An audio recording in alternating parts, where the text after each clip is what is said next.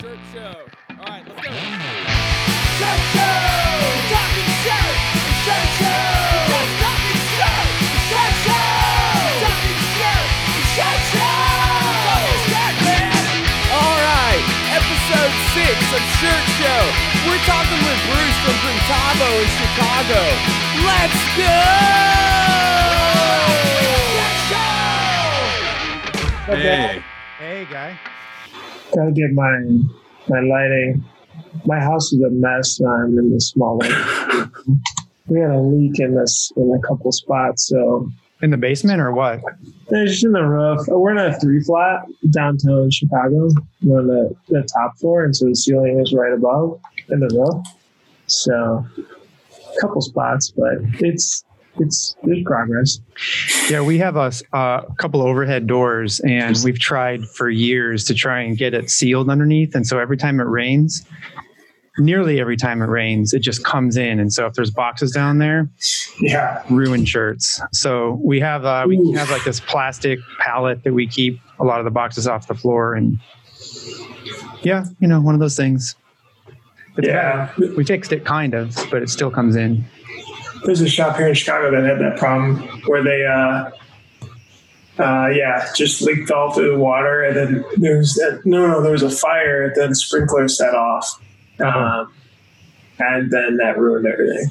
Yeah, that's a drag for sure. So My whole building's on 4-foot stilts, so it's completely off the ground. So you're set no matter what. Yeah. He can I just take have that the problem. I just have the problem of getting things in because everything has to be off a truck or forklifted. I have no ground access. Oh yeah, Dylan. That's funny. There's a couple shops we've seen here too that they actually blew out the back wall to get the forklift to go a little bit better. Yeah. We had to do the same thing. We had to put in like a 10 by 10 roll up door just so that we could have the new equipment come in. That's like literally the only point of having this door was to bring the equipment in. So now it's How do you get the shirts out? Like all the boxes? we have like a loading dock on the end that we built that we put in. So UPS backs up and then they go out that way. But yeah, like anytime we get equipment, it's always like a hassle to get everything in. sounds easier than our friends in Holland who have to Yeah, dude, fucking deliver by river by boat. or canal. Wow. Yeah, That's all. And That's pray for crazy. no hurricanes or any bad weather. right. Yeah. How you been? Doing good, man. Yeah, it's been crazy. We've actually been really, really busy.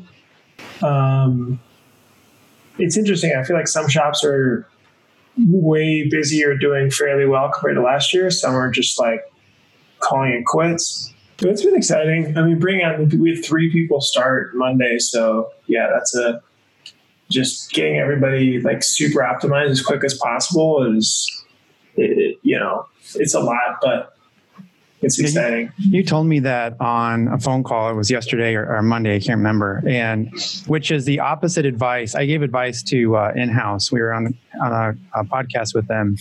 Yeah. They said, hey, we want to hire like maybe 3 or 4 people at the same time. I'm like, oh, I never do that. And so here you are telling me you did that. And I'm like, okay, well, what's your secret? Why did you do that?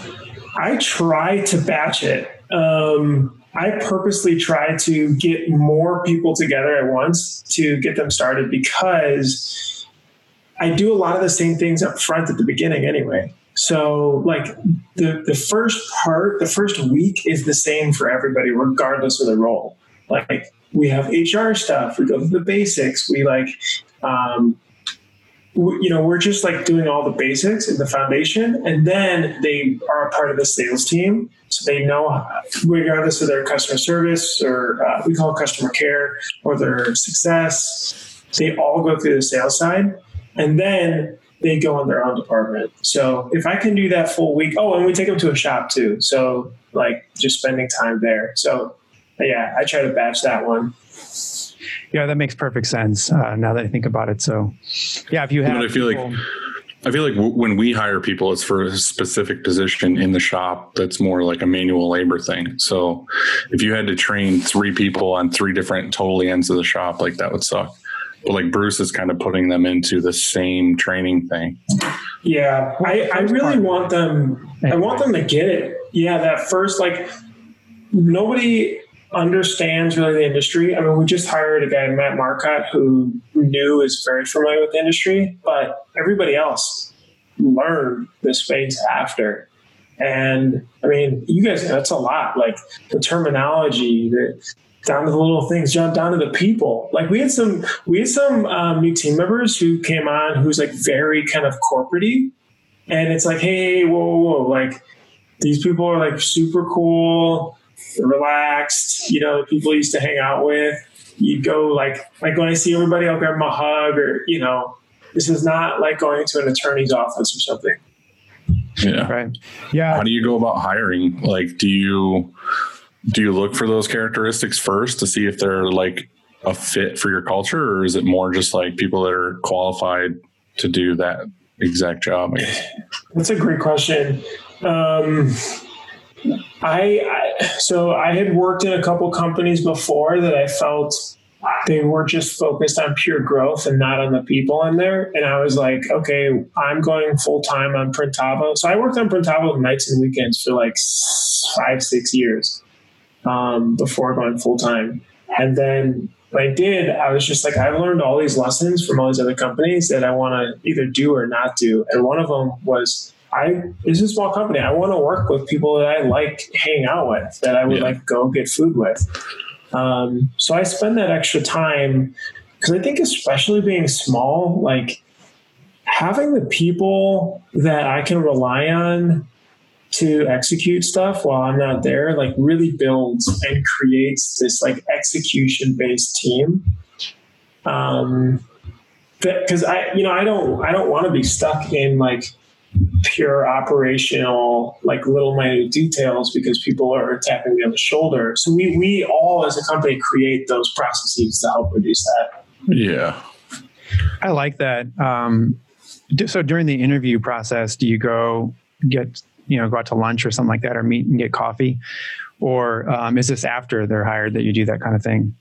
No, we have a 2 to 3 step process. Actually, I do a first phone screen. We have an HR like consultant. Her name's Wendy Davids, and she will interview them separately. And then we bring them in and they meet the whole team that they're going to be working with.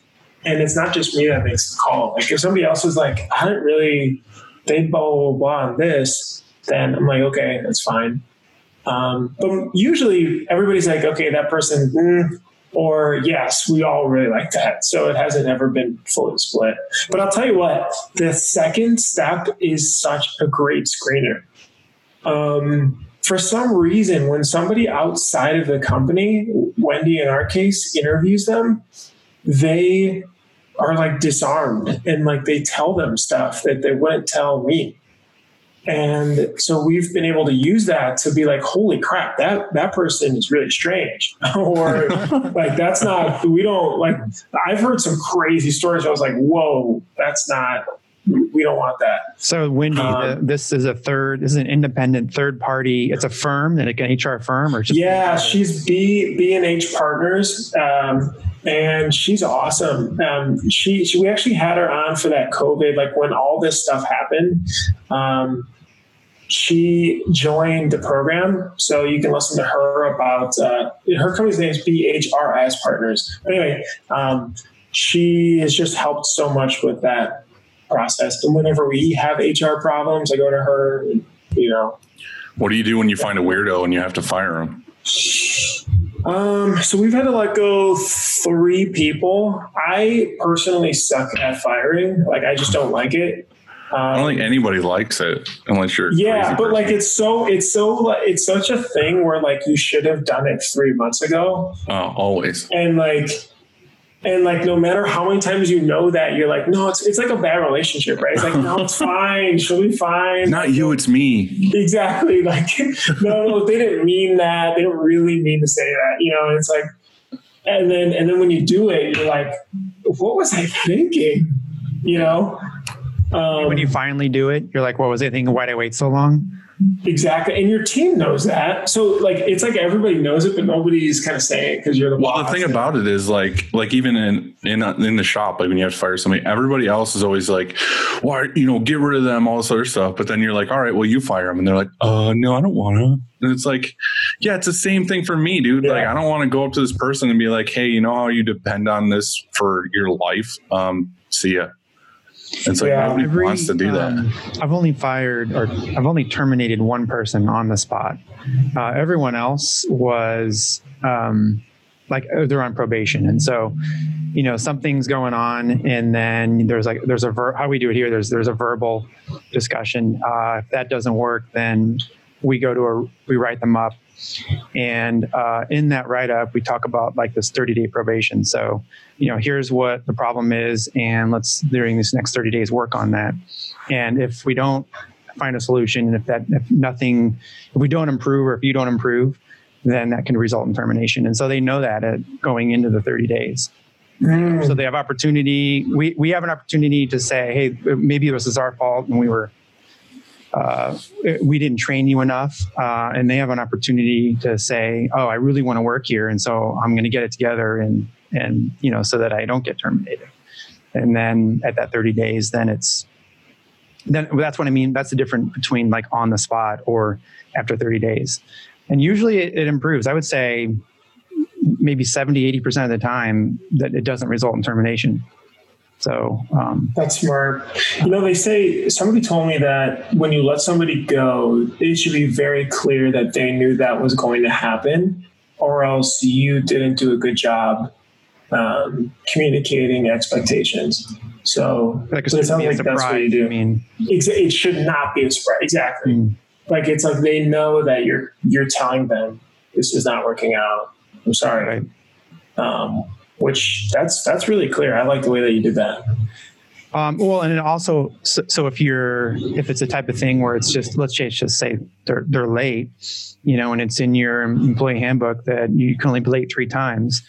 If you just, without documenting it and you terminate, then that's a unemployment issue. And so, but if you document it, then you have a case, and so it's difficult. I'm not very good at it either. Don't get me wrong. I've just done it a bunch of times and I hate it. It's the worst day. I sometimes have to leave. Like, that's it, and move on. And I have to just go home. Yeah. But at the same time, it's necessary. If you want to improve your shop, then sometimes you just got to do it. I don't know about you guys with this like HR and paperwork and stuff. I just hire some thugs with like an unmarked van and just be like, hey, this guy needs to go with you for a couple of days. That's smart, Dylan. Yeah. It's going to work. They disappear. Don't do good work for me. You don't get to exist anymore. And then, is that a New York thing? Yeah. No more. It's only here. No more Pizza Fridays for you. Yeah. And then I 300 kick them in the van. Yeah, Spartans. Yeah, that's actually really good. And I mean, only having like a one person, that's awesome. I feel like we've been fortunate with only 3. Shoot, we've been really fortunate with the whole coronavirus stuff. I feel like, and lucky, and then on top of this. I had one person on the spot. Like, there was an issue and they had to be terminated on the spot. And other people though are on probation, and then they're. Okay. I've only had to actually like fire one person. Everybody else has been like that hire, and you find out like a week later that they like just don't fit, and then they end up quitting. So you're the lucky one. I'm a lucky one, yeah. Yeah, I've had a handful come for their first day, and then at lunch just not come back. Dude, I had one. I had one that basically he said he had to put in his 2 weeks at another place because he wanted to work for us. So we ended up waiting 2 weeks to get him in there. And then he was like, hey, can I not be on the books for like this first week because I want to collect like another week unemployment or something? And it was just like, dude, this is sketchy already. And then he gets there and he's supposed to like clean screens, which is obviously like something nobody wants to do. And then he was there probably like an hour, and I went to lunch, and when I got back, all my guys were like laughing at me when I walked in the door. I'm like, what? They're like, he quit. And I was just like, oh my God, are you kidding me? They said that he said if I had to do this every day, I would kill myself. And I was just like, oh, cool. Is that like the Glassdoor review? And I was just like, what the hell? So I waited all this time for this dude, and then he left, and it was just so good. That's ridiculous. I was like, oh, cool, because all of us here have done it, and we feel the same way. So sorry. Love So your how did shirt, you? by the way? You like this? Yeah. Yeah, it's my party shirt. Party comfort shirt. What does it say in there? What? Really? You have Or what's the label? Oh, it's Got Dixon. on there. Yeah, it's custom upstate. Get them made overseas. So what made you want to do this? Like, do this whole software thing instead of? I guess you were printing before, right? Or you were working in a print place? Yeah. So I went to school, University of Illinois in Champaign. So middle of nowhere, but Big Ten school, so a lot of students there. And then super into skateboarding, basically for my whole life up into there, and then started to get into like clothing and starting to make clothes and then sell them through different skate shops. And then the guy who was selling some of our stuff, he had screen printing equipment just in his basement. He had like a little Riley Hopkins. And then he's like, hey, you just want to buy this because I'm not using it. And at the time, like Johnny Cupcakes was huge. The Hundreds was really big, like these big streetwear kind of skate brands. Mm-hmm. And we're like, wow, we could do really cool limited stuff. And so we bought it and put it in the back of his shop. It was like his shop in the front, a mini ramp, and then all this screen print equipment. It was so dirty and filthy. We had to like rip out this. He was like, you probably don't want carpet, so let's rip this out. And we're like, are you sure? We could just start learning and printing. And he's like, no, just trust me. Like, we're going to get crap all over the floor. Shops that have carpet or rugs blow my mind. I can't imagine. I mean, the tack and let alone the plastisol, but like, yeah, so we just bought it. And just like any other shop, we actually just started printing for the university, printing for Greek houses, clubs, event, all that stuff. And then we just needed some sort of software to help keep track of everything. And like, I felt the current solutions were just horrible. Like, it was like complex. Most of them weren't even cloud-based, either super expensive or there wasn't much. So started to just code it and just started to build it. Now, were you doing that, or did you have somebody doing that for you? At first I did. Did not do it myself. I had somebody else. That didn't work out. He wasn't that interested.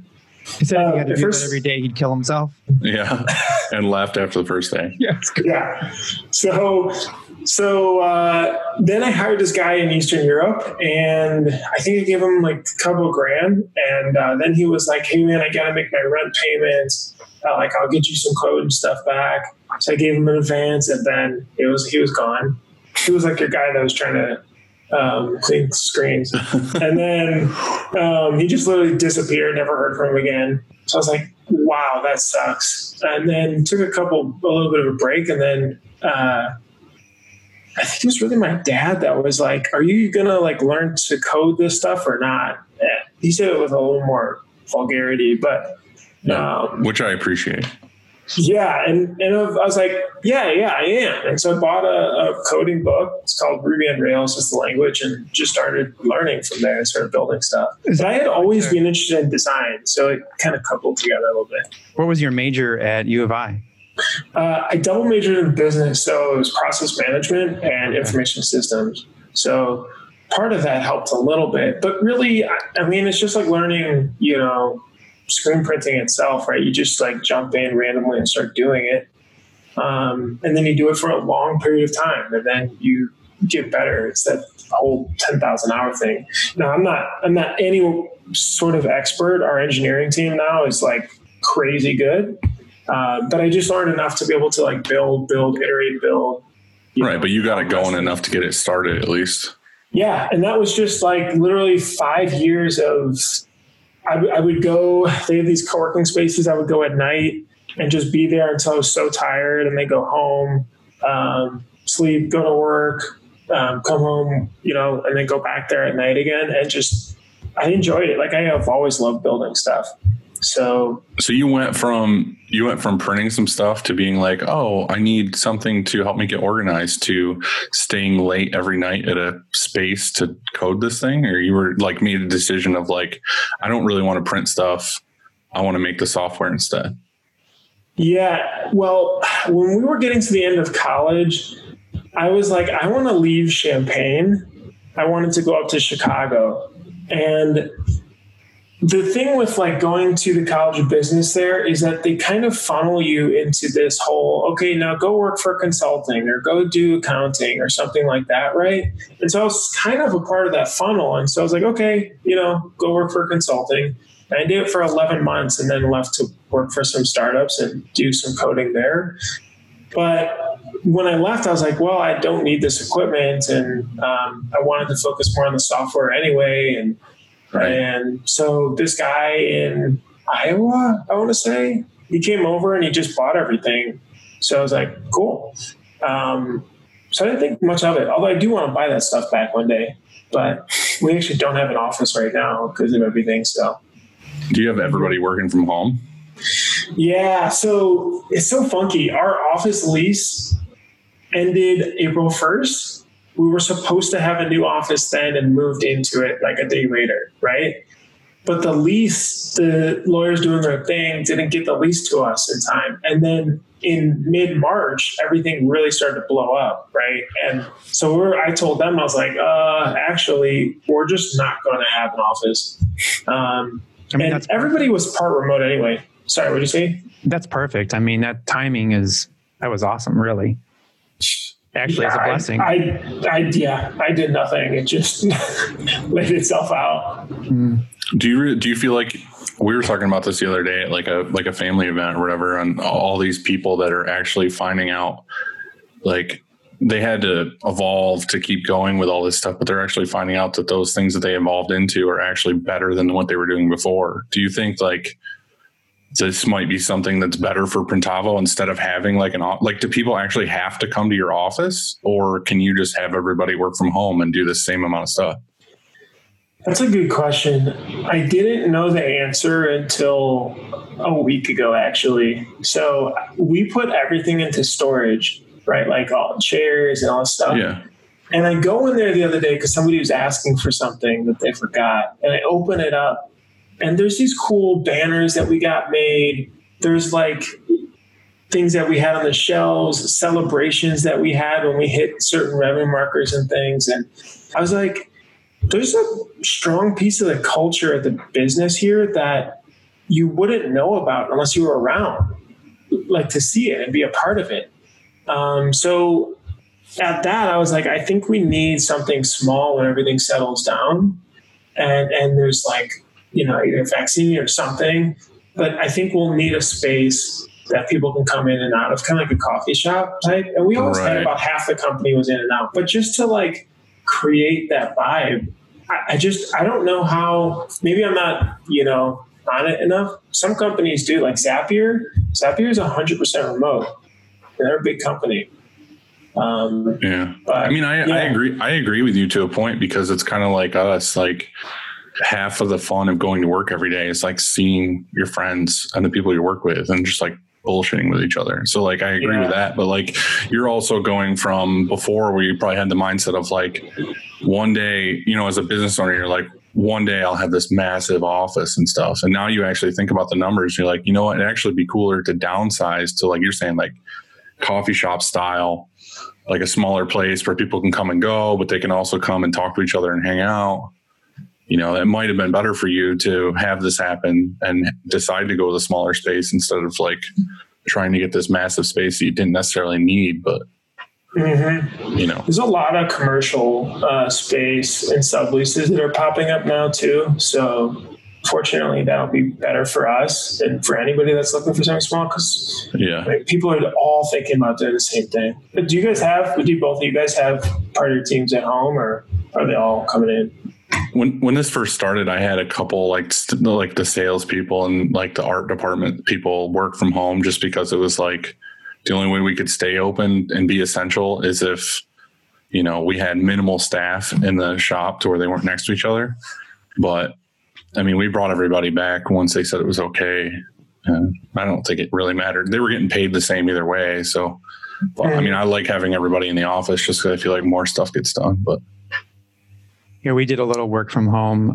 We can only have our max gathering was 10 for a while there. And so we worked around that, and it was challenging, but I kind of agree with what you said, Dylan, is that it made us, this whole thing has made us better. yeah, You know, we've had time to rethink a lot of stuff. And so would I want to do it again? Probably, I don't know. As of right now, our sales aren't there, you know, we're at 60%. So that's a bummer, but it's building. And I have a feeling that at some point, you know, if it's 4 months, 6 months from now, maybe it's 2021 is where we have to wait and we'll be back to where we were. I hope so anyway.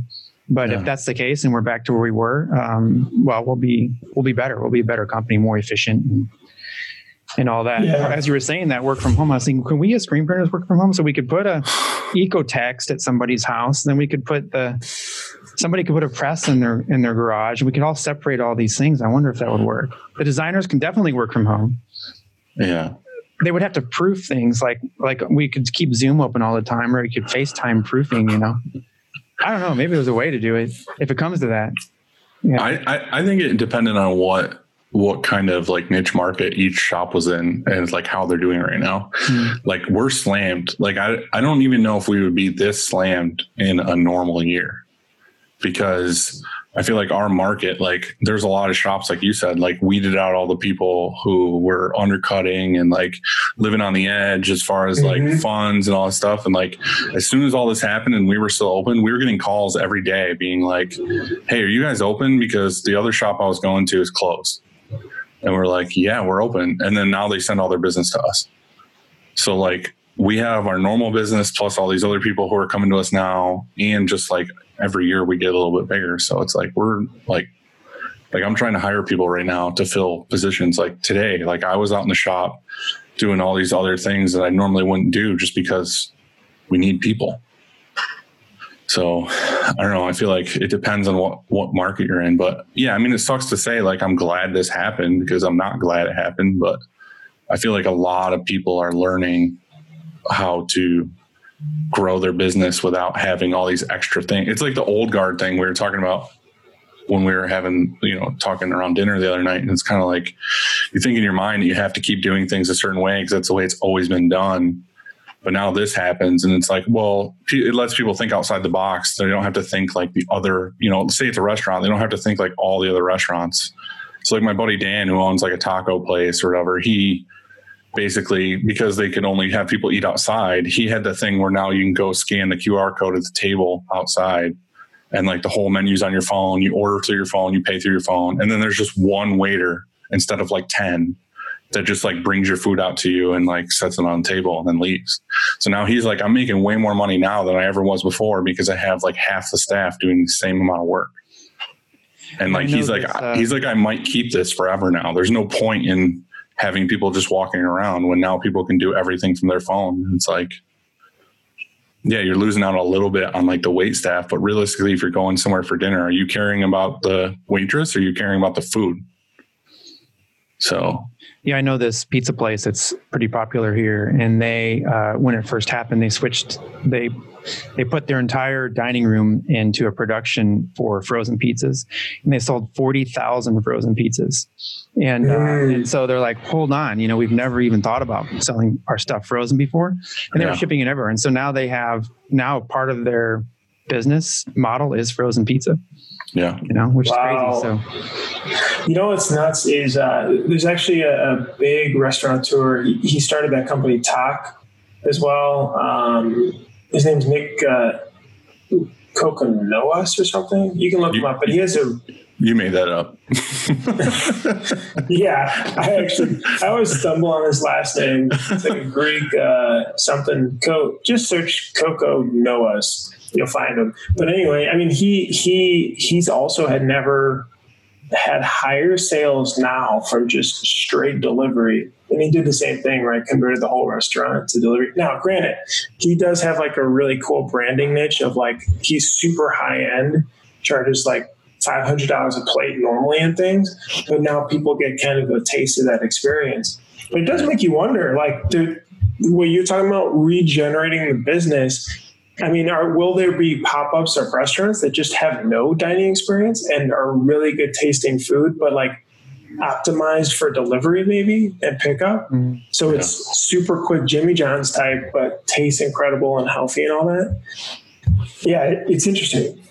Yeah. So what the fuck am I doing wrong? Dylan, you're busier than ever. Bruce, you just hired 3 people. You're growing. Here we are. We're down. So I saw. Yeah, I don't know. We're just lucky. You had something on the earlier today. You posted about quoting which Printavo can do now, and you said that's going to help close sales. What did you mean? Yeah. So one of the big things as we were building like a larger sales organization in Printavo, creating like a really good repeatable sales process and then also enforcing follow-ups is like golden. I mean, sure, there's a lot of other things like discovering and doing a better discovery process and proper sales and all this stuff, but like follow-ups are just so big.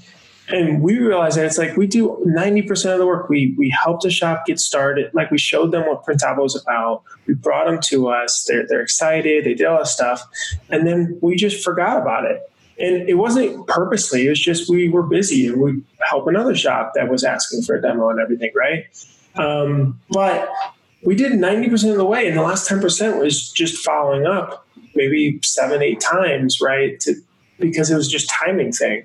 So at least for us, customers like you guys, like you get busy, you slow down, you're doing 8 different things. And the follow-up was just checking in and something very personalized to that. So we helped create that more pipeline-based experience in Printavo. So you can create a couple statuses that's like, quote follow-up 1, quote follow-up 2, quote text reminder maybe. Are those follow-ups automatic? Is it something? Not yet, but actually, yeah. So you can automatically change the status and it will send a message, but it doesn't automatically change the status yet. It'll just send the message right now.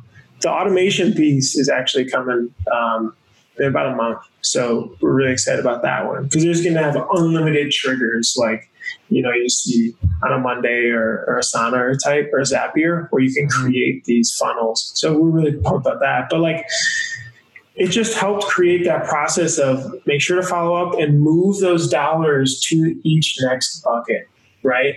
And then out. When out would literally mean it's either won or it's lost. And if it's lost, then what would be the reason? Because if you're only, let's say you convert 20%, well, it's like, why? Imagine you converted 25% versus 20%. What effect that would have over a year, right? It's large. So that's what we wanted to try to help. And some shops have started using it and seeing some really great success. So we're pumped. So let's say somebody sends a quote from here and you can set if you want to follow up in 3 days or in a week or whatever, you can choose that. Like there's details like that you can. So it doesn't automatically send a message for you, but what it does is like each order has a status and you create it in quote status, but those statuses you customize as to however you'd like. That's your workflow. The second status could be quote follow up. The third status could be quote follow up 2, right? And now you visually see in quote, we have $5,000. In quote follow up 1, we have $50,000 and so on. Mm-hmm. And so that's what makes it really cool. To be able to help get those quotes moving down your pipeline and then out. Cool. I like it. Yeah. Now, do you get a lot of the like ideas for how to grow Printavo from printers just being like, hey, why does this not exist yet? Or is it something you get? Yeah. I mean, shop owners are super vocal about like what they find. I was just on 2 calls today with some larger shops about some feedback. They're always nice about it. Oh my gosh. Like I would say 99.9% whatever percent is super friendly and awesome. And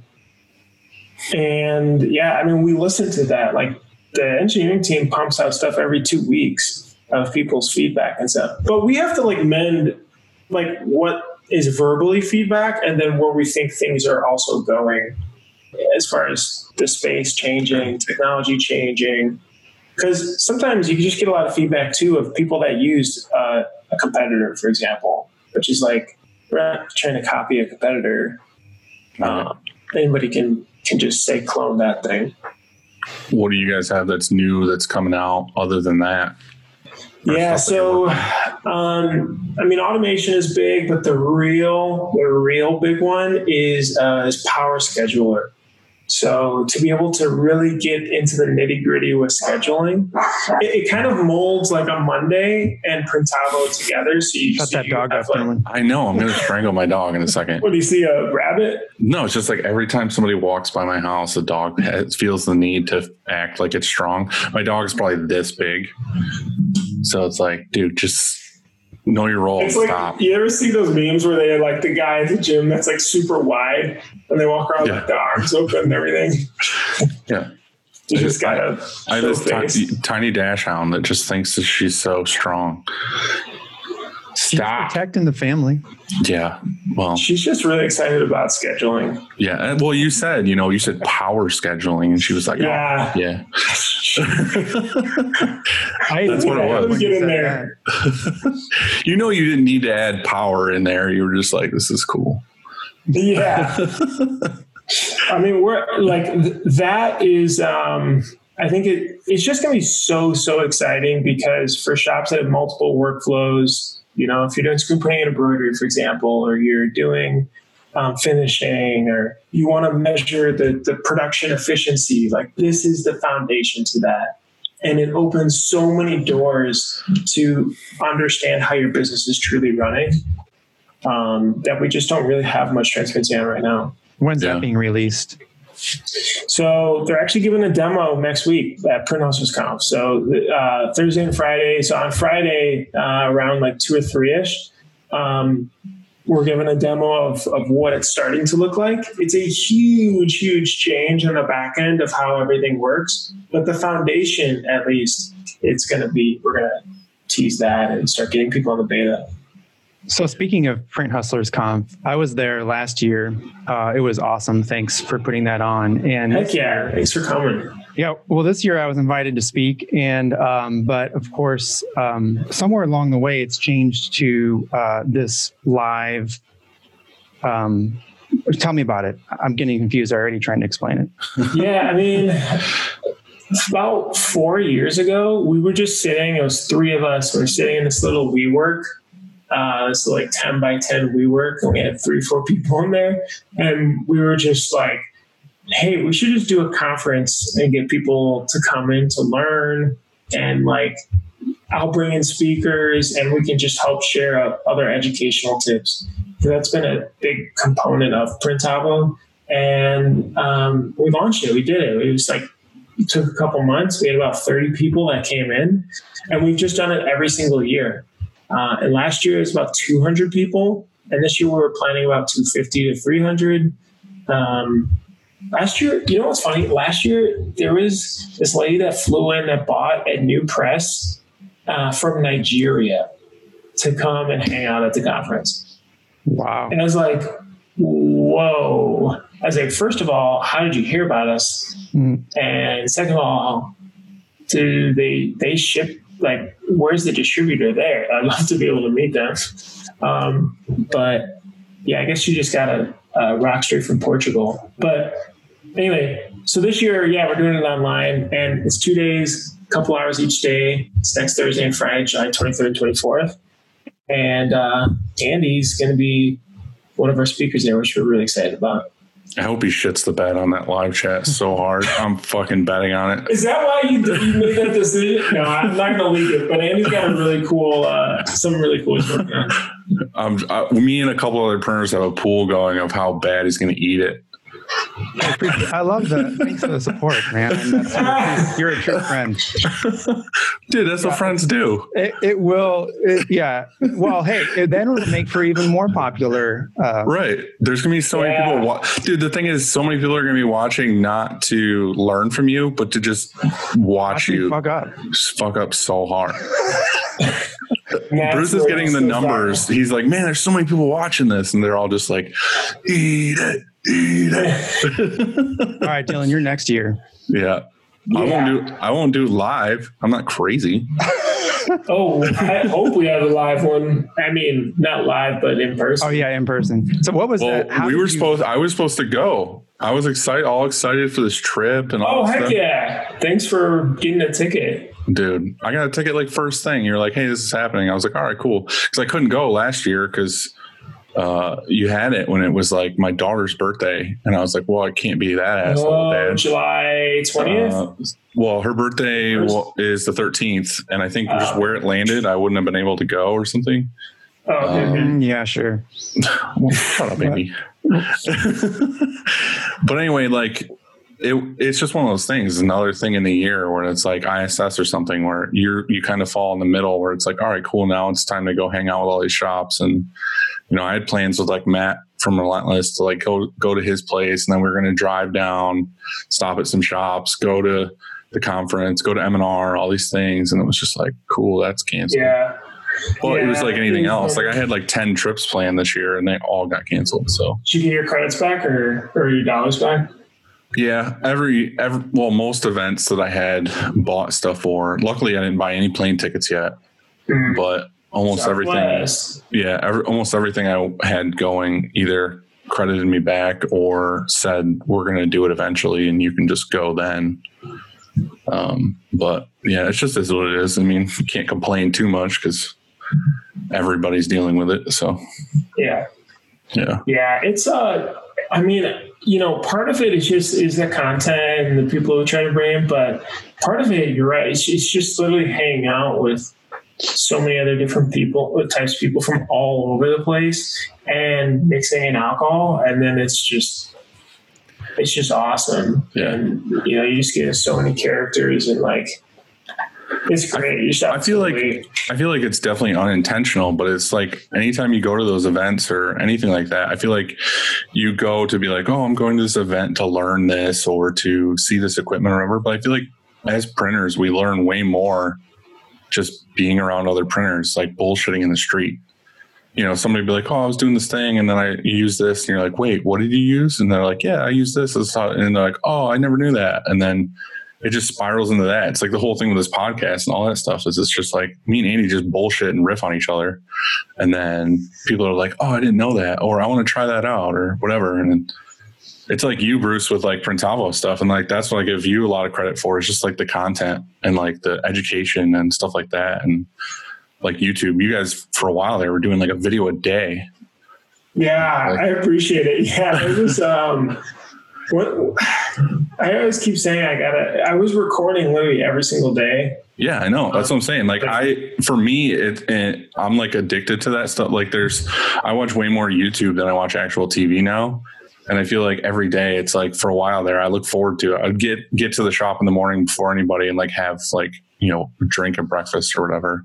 And I would just like watch, you know, your latest video or someone else's latest video or whatever. And then they slowed down. You're like me watching Game of Thrones, Bruce. Bring that shit back. I think we have like like 2 or 3 a week now. Yeah. What was that? Awesome. What was that like? Was it like you scheduled all those out and it was like a mad dash to get them done? Or we have an awesome team that helps put a lot of that together. So like, I used to try to write, but I cannot write and or focus long enough to finish it. Yeah. So then I just started making videos, and then I set every morning like 30 minutes aside to talk about something or to shoot, I don't know, like anything, like interview somebody or bring somebody on. Now we try to have a cadence of weekly because like daily is really hard interviewing or like a topic like I don't even know what to cover. But so now we'll do weekly, and that's a little bit easier to bring. Like we just interviewed president at Sanmar. Jeremy, he's awesome. And just to keep that cadence. I mean, you guys know from doing the podcast, like so easy to start. It's hard, like 8 months in.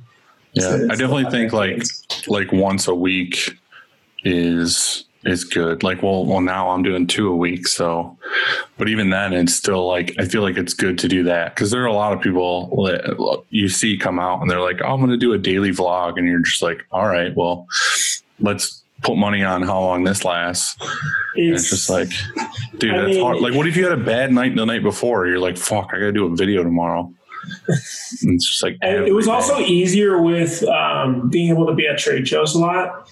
Mm-hmm. So, because then every trade show I would go to like 3-4 shops, and then would love to film like shop tours and do a podcast about something. And at each one, that's like 8 pieces of content, and that you can, push out. But no shop tours. So then it's, do you have a guy there that does all the editing, or do you do it? We have actually an intern. So we have an intern. She's studying video at a university nearby. So she chops it all up for us. We have somebody in-house though that like can write really well and creates a blog post from there. And then we just had another intern from the summer who helps handle social type stuff. So it's been really important. I think it's so important for any business. I've been big on that Gary Vee, content stuff, doing it just long term. Yeah. I feel like that's my biggest struggle right now is like with my own one is I'll do it whenever I can, like whatever with the person. And I have to do them at night for me just because it's the best scheduling time and easiest for me to do it. But sometimes it's like, I'll actually get the interview with somebody at, like Monday night at 10 o'clock. And then we finish at like 12:30. And then I go to work the next day. And then Tuesday night, I'm like, all right, I have to edit this. And I probably spend like 4 or 5 hours to edit it. Yeah. Like what was it? Yeah. Last night I started at 7:30.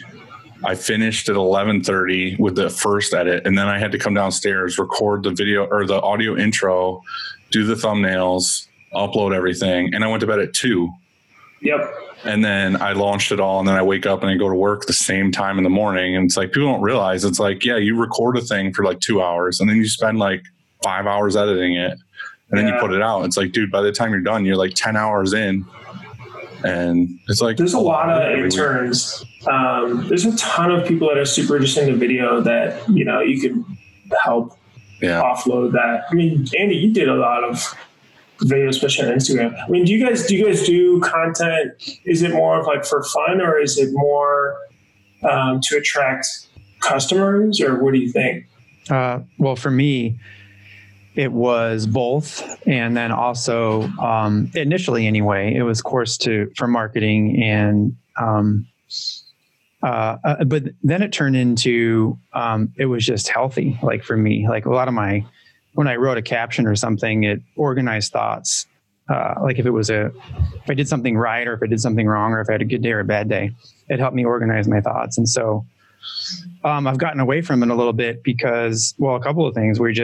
We're much smaller now, even though we've added some people back. And so I find myself, like Dylan said earlier, I'm out on the floor, or I'm this morning I pulled tape off of a bunch of screens, and, and then also I don't know, I didn't feel like sharing for a while, with all of this. It's been kind of crazy. I've tried a few times and it was kind of good, but now listening to this, while you were talking about it and talking about blogging every day or posting every day, I was gonna be like, all right, I'm posting every day, and you can put money on it, just like with the pool. Dude, I'm gonna run out of money.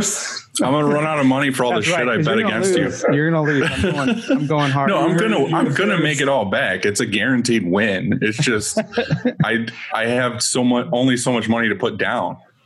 I'm gonna bet. All right, pull from retirement. Yeah, I'm gonna have to. I call my accountant. It's like, oh, Andy's doing another fucking thing. I said I wanted in cash. Yeah, right. I'm gonna start putting up property. No, but really, it was like because it was awesome. I liked reading those. Well, that's what drew a lot of people to. I mean, I'm going to talk about him while he's here. But that's what I feel like a lot of people appreciate and are drawn to ShireKong is just because of Andy's like, whiny rants at the end of the day. It's like watching The Bachelor. I think that the videos too were super unique. Like there's never been a screen printing reality show or something, and that was maybe the closest that it got to it was like a cool minute, video with something underneath. Yeah. All right, that's good. The next thing. He's definitely good at that. We've talked about that before where it always like, if you're in the shop, you're always like, oh, the drama of this would make a good reality show. But it's like, yeah, it'd be good for like a season and a half. And then people would be like, this is just the same shit over and over again. Maybe at your shop. Maybe at Upstate. Yeah. Well, we don't have as many failures as you, so it wouldn't make for good TV. Not as much drama. Yeah.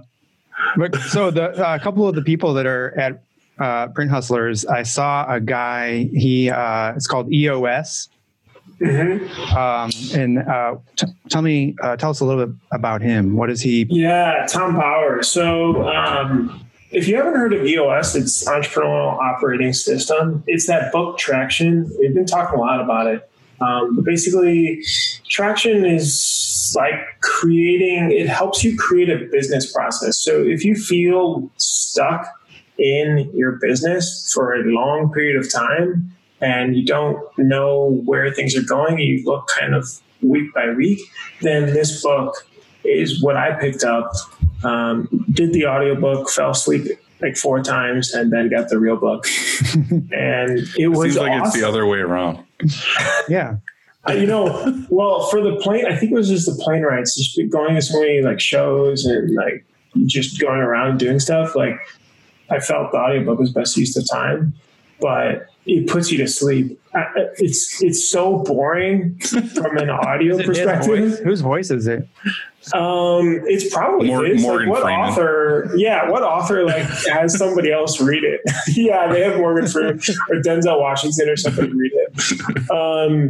But like when I started going through the exercises, it just helped me create a better framework for the business. And Tom is an EOS certified implementer, and he goes around to businesses, big, huge businesses, small businesses, and helps you. He's like a coach. He helps you like create that process and that framework for your business to be on. Because like I wanted to go to my team and be like, hey guys, here's the 10-year plan. This is like our stars, what we're going towards. And then here's it broken down for this year. And then here's it broken down month by month for us to get to that. Like I wanted that long-term vision for everybody. I'm here is our week plan. If that's a good day, I know a week. And so, they talked literally about that and just like, you're supposed to do quarters, but because of everything happening now, you break it down smaller. And yeah, so we did monthly, but then you do have weekly meetings with each team to like talk about the progress of you guys make me feel like such a piece of shit. Cause like I never ever plan anything. We never have meetings. We don't do any of that. And it's not like a decision to do that. I look at other shops and people like you guys do stuff. You're like, yeah, I saw fucking Andy, you earlier doing whiteboard fucking drawing about what you guys. It's like, no, that would never happen. I bet if I even tried to do that at the shop, people would be like throwing shoes at me and shit and be like, get back to work. Like, it's fine. They were just playing Hangman or something. Dude, it's not going to happen. Like, you need to write a book on no. I'm not. I'm doing EOS. It'll fucking, dude, it will make you not fall asleep. You'll be so jazzed and hyped when you read my book. Just the drama. And then now the TV series. It's going to be all pictures too, because I don't like reading. It's just going to be a flip book of me bashing something against my head. That's what it's going to be. That's the book cover. I mean, it makes sense. Like I'm not bashing making plans and all that stuff. It's just like I personally have never been that guy. I've never been in that mode to like sit down, like even a business plan. Like when we started, I never made a business plan. I'm just like, oh, we're going to print shirts now. And then we just did it. Like we just do shit every day. Like me as an owner, I go through in my head of like always like systems and way to be organized and like way to do things better and quality and all this other stuff. It's usually just I have notes like on my phone or on my computer of like bullet points of like, these are things I want to try when I have time. And then we try them and then I implement them and we go. Like there's no like get the team together, get their opinions, figure shit out. It's usually just me talking to everybody being like, you think this is a good idea? Mm-hmm. And then they're like, yeah, sure. And then we just do it. Like, yeah, I didn't have a business plan either. I have a business minor, but and I was taught, I had an accounting teacher and she told me people don't plan to fail. They fail to plan. So I'm like, okay, when I start this thing, I'm going to have this business plan and it's going to be incredible. Right. But I started and just nothing. I winged it every single day for probably the first 3 to 5 years or something. Never a plan. But I just feel like with so many things that like nothing goes to plan. You know what I mean? You can have like outlines and you're like, I want to do this. But like, I feel like if I was to sit down for like 2 weeks and like plan all this shit out, I'd get to like step 3 and everything would have gone to hell. And I've been like, well, fucking, that was a waste of time. Start over, like do this other thing. That's your fault. It totally is. I'm not blaming anybody other than myself. To me, it's just like another world. It's like, I couldn't even imagine doing that way. Right. I feel like I was like that for such a long time. And then this year, it was like 8 years. And then this year, I was like, there's too many people doing things and like, I felt like things could grow a lot faster and I could have more insight into the future if it was a bit more organized. Because I was doing like that too. And I still do. Like I have my notes on my phone for what I need to get done. But I was like, are these things every single day I'm doing actually making forward progress? Or am I just, like going around and around in a circle? And I feel like after the 3rd month to 6th month or so, I was just... is what I'm doing every day moving the needle, or is it just keeping afloat? I mean, have you ever felt like that, where it's just, you're just like, you look at your tasks and then I look at the completed tasks, right? Because I make them little check boxes on the notes app on the phone. And I look at the completed and I was like, these things I was doing, I don't think this really helped move us forward. Like, was the high level stuff I was supposed to be working on. It was like, my day got filled with all the little things, and then the big project I wanted to get to, it's pushed off to the next day and the next day. Yeah, that's what I mean. Like, do a better job of delegating, because I feel like I get stuck in doing a lot of that stuff you just talked about. Like, I want to work on bigger picture stuff, but then I'm in the trenches doing other things, and when I'm doing that, sometimes I'm like, man, why am I doing this? I should be thinking about, working on this other project. And so I know it's my fault, And I feel like that's kind of where I'm at though, is I feel like we've talked about this a bunch of times, but like everybody who works at my shop is like a master or a manager of their area. And like, I get to the point with something, like say we were doing something new, like fulfillment or something. Like I'm the one who goes in, I learn how to do it. I learn all the programs and everything we're going to use for it, get it going. And then I either hire somebody or take somebody who's already working there. And I'm like, all right, hey, like I want you to do this now. I show them how to do it. And then from then on, I just let them think of their own ways to make it more efficient in their, with themselves. Like, I'll help when I can, but I feel like everybody has their own way of doing things. So I feel like it'd be hard for me to just generalize what everybody should be doing and be like, this is the next step with this. This is the next step with this. When in their mind, they're like, that's dumb. Like, why would I do it that way? So, and I just want to focus on what I want to focus on. Like realistically, I'd like to not have to do emails and have to like do all these other things. I'd rather just do like marketing and like creative stuff and, talking to shops or, finding new processes and new print styles and all that stuff. Like that's what I would love to do every day. Like that's what I'm striving for. And I feel like making plans for other people's jobs. It's like Chris is on vacation this week and I'm doing shipping and receiving when I normally wouldn't have to do that. I'm filling in. And it's like the way I see that he does things, I would never have thought of doing it that way. And his ways are way more efficient than I would have ever thought of doing. You know what I mean? Yeah. It's like letting him get in his own space and figure his own shit out. I feel like it's way you know, it makes you appreciate everybody because it's like they're the master of their area. And I step in acting like I'm the boss and I'm supposed to know more than everybody when I'm the asshole and I don't know shit. I just like started this place. Mm-hmm. So, yeah, one of those things that's interesting. I remember that too, and we have really pushed for replication in roles now. Because like if somebody was out on customer care side, then yeah, I'd be hopping into Zendesk and answering everybody's questions and calling everybody back. And then we had 2 people on customer care. So like if one person was out or not, like then I have that replication because it was to a point where I was like, man, that's terrible. I have to let them, of course, take a vacation or if they want to be gone a week, cool. But a week.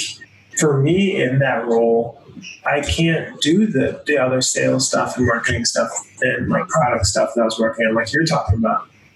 And a week is a lot. Like there's only 52 in a year, so that was huge. So anyway, I guess that I think there was a point where it's like, okay, we need replication in each of these roles to be able to shift people around. And obviously, it's different for the shop, but at least from a high level thought.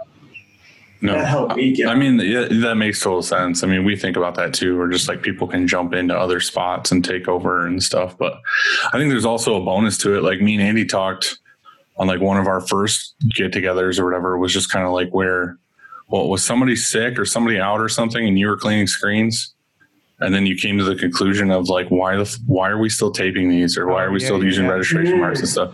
It's like the same thing with me. Like when Bill was out for Corona, and I went in and did screens and all that stuff, I was like, well, he's just an employee. He doesn't have the mindset, or he has the mindset, but I mean, he doesn't have the ability to go be like, oh, we need way more 230s, or we need, this to upgrade or this or whatever. And I go in there and I work there for a week and I'm like, shit, this sucks. Let's do it this way.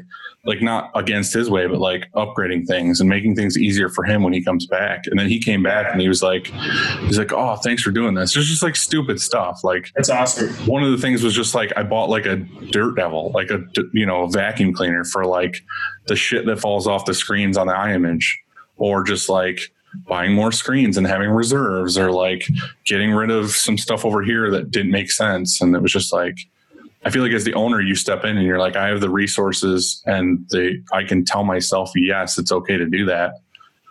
Like I said, with like Chris being gone now, it's like what I went and did like after 2 days of doing it is I went on Amazon and bought like 2 U-boat carts, because I was like, we're running low on space. And I was like, now I can take all these boxes for this order, put them on one big cart, and then roll them over here. When before he was just like, oh, to him, he's like, Dylan's not going to like be cool with me just asking for more stuff. But I step in and I'm like, oh, this will make this more efficient and stuff. So I hope when he comes back, he's like, oh, that was a good idea. And I just didn't screw up his whole system. That's literally that reset thing you're talking about, Andy, right? Because it broke everything down, like everything you thought was normal just got erased. It was like the opportunity now, and still happening, to create.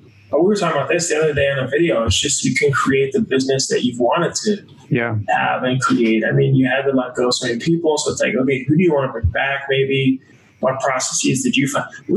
I realized we were spending an unreal amount just on marketing side and like a consulting firm and some other stuff.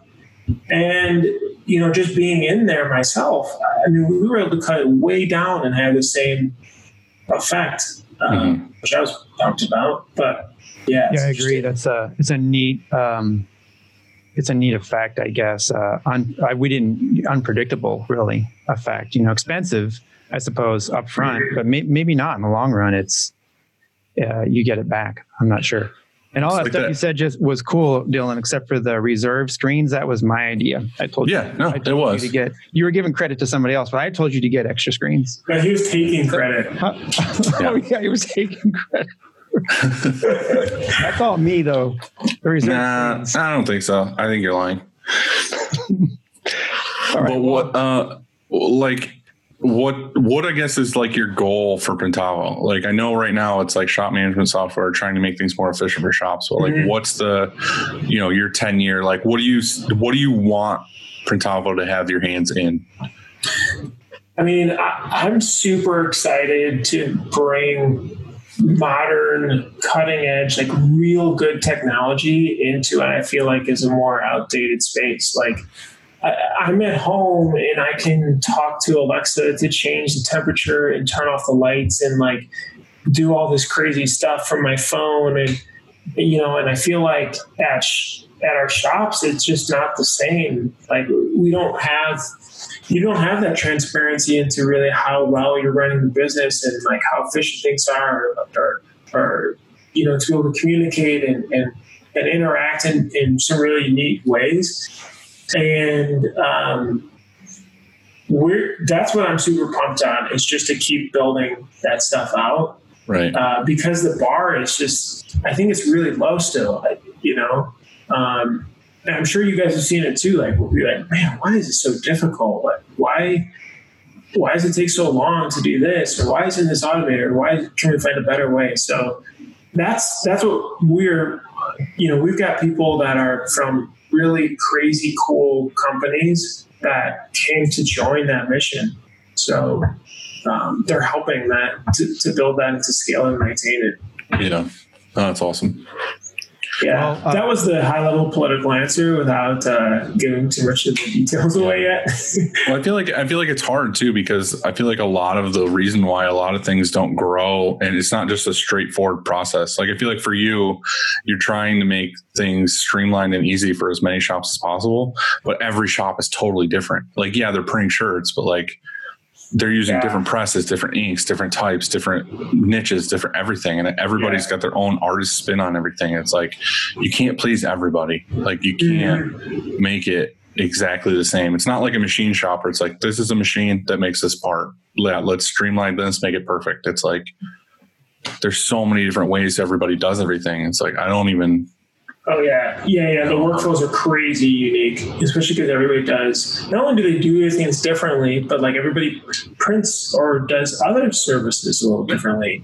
Yeah. You may have embroidery, you may have signage, you may do, you know, this here in this building and there in that building. And yeah. You may be out of your garage. You may be you may have a, 20,000 square foot shop. So it's, a lot of different levels. That's when you said this power scheduler would be, I'm really interested in, because, you have scheduling for 5 jobs a day or scheduling for 50 jobs a day and all that in between, and so how does that work? So that'd be great to see. Yeah, it's gonna be sweet. I think the other thing too is there's so many assumptions that we've taken as this is the way things are done, that if you question like, well, why can't it be better? Like, why do we spend, why do shops spend 3 hours a day counting shirts in? Like, why can't the accuracy be better, or the way that it detects, quality be better on press, or like, automatically, or like there's a pinhole, okay, and it stops, like, and you don't burn through the whole roundabout, or why can't you, see how well your shop's running from your phone, or, it's just like these things that we just accepted that are kind of fun to be able to question for future improvements.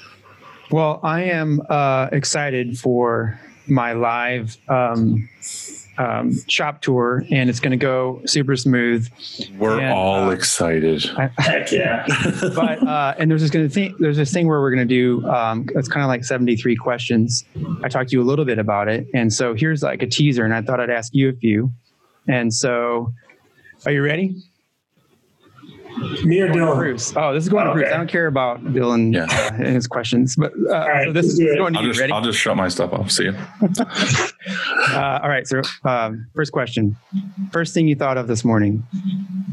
Coffee or not? What did you say? I said coffee or not. Yes. What did you eat for breakfast? I always have yogurt, oatmeal, and this protein shake thing. Every morning? Same? Yeah. That's not distracting, Dylan. And hey, knock that off. If you had a different career, what would it be? Holy crap. I hope I could be a really good surfer. That would be awesome. Favorite food? Pizza. Least favorite? Pizza and hamburgers. Least favorite food? Peas or beans, one of the two. Did you say peas? Yeah, what's wrong with Yeah, I don't know. I thought you said favorite food was peas. I was like, what the fuck is wrong with you? Somebody asks you what your favorite food is, you're like, peas. We're going to edit that in post so that he says his favorite food is Yeah. What's your favorite food? Peas. Well, this guy's a serial killer. Yeah. I'm going to go ahead and call the cops. I put other people's flesh on my face and I eat peas. That's what I felt like. Call or text. Text. That's a younger generation thing, isn't it? Dude, I text everybody. I always tell people like It's business just so stuff quick. too. Because you're I'm like, just just doing text like me. 8 things. Yeah. Sleep or wake up early. Oh, sorry. Sleep in or wake up early. Wake up early. No brainer. Cash or credit? Credit. I don't think I've had cash in my wallet. There's no room in it. It's Yeah, just right. so small. And the last question, what's your favorite podcast? Yo, don't forget to tune in, everybody, to The Shirt Show. Don't lie. What's your real favorite podcast? My real one? I listen to How I Built This a lot. Same. Yeah, it's great. I think it's so fascinating. Now, granted, they don't go enough into detail, I think, on some things. Like, it's kind of high level. But, like, to learn how Peloton, started, I mean, that's fascinating. I just listened to Danny Myers. He's Shake Shack guy. Oh, my His whole gosh. story. That was He's awesome. always on CNBC, actually, too, if you like him. He has a larger company that is a huge enterprise catering business for airlines and stuff. But anyway. All right. Well, Dylan, you are down in Florida where I just was, it looks like. Yeah, I can teleport. Perfect attire for it, too. Mm-hmm. When I teleported, I lost my hand. Oh, shit. There, it's back now. Oh, there's half my body. It's okay. Well, hey, Bruce, thanks for doing this, man. It's good to talk to you. Yeah, absolutely. I didn't even know I was recording at first, so I was thinking in my head, when's it not recording? I looked, I was like, oh, this guy. We got everything. It's fine. Sweet. Yeah, no, thank you guys. This has been awesome. I love just chit chatting. This is the part of the trade shows that I miss, is just hanging out. It's fun for us. Plus, it's fun to just bust on Andy, and he always tells me how I'm an idiot, so it works out pretty good. Yeah, I think the first actual trade show, is it? Is it Atlantic City's happening or not? I can't remember. Apparently, Atlantic City is still happening, but I don't. I Fort kind Worth of. is supposed to happen. When's that? August something. Oh, really? Yeah, we I think we're not doing any shows this year. The team's not really feeling it, but I think I may try to go just to meet and greet a couple folks. But I mean, it's middle of Texas though, so that's not a good situation either right now. What about Long Beach for you? Holy crap! I don't. That's that's the show. Mm-hmm. I mean, I would love to have it. We're gonna have so much to showcase at that one this year. And that's the biggest show, I think, for everybody.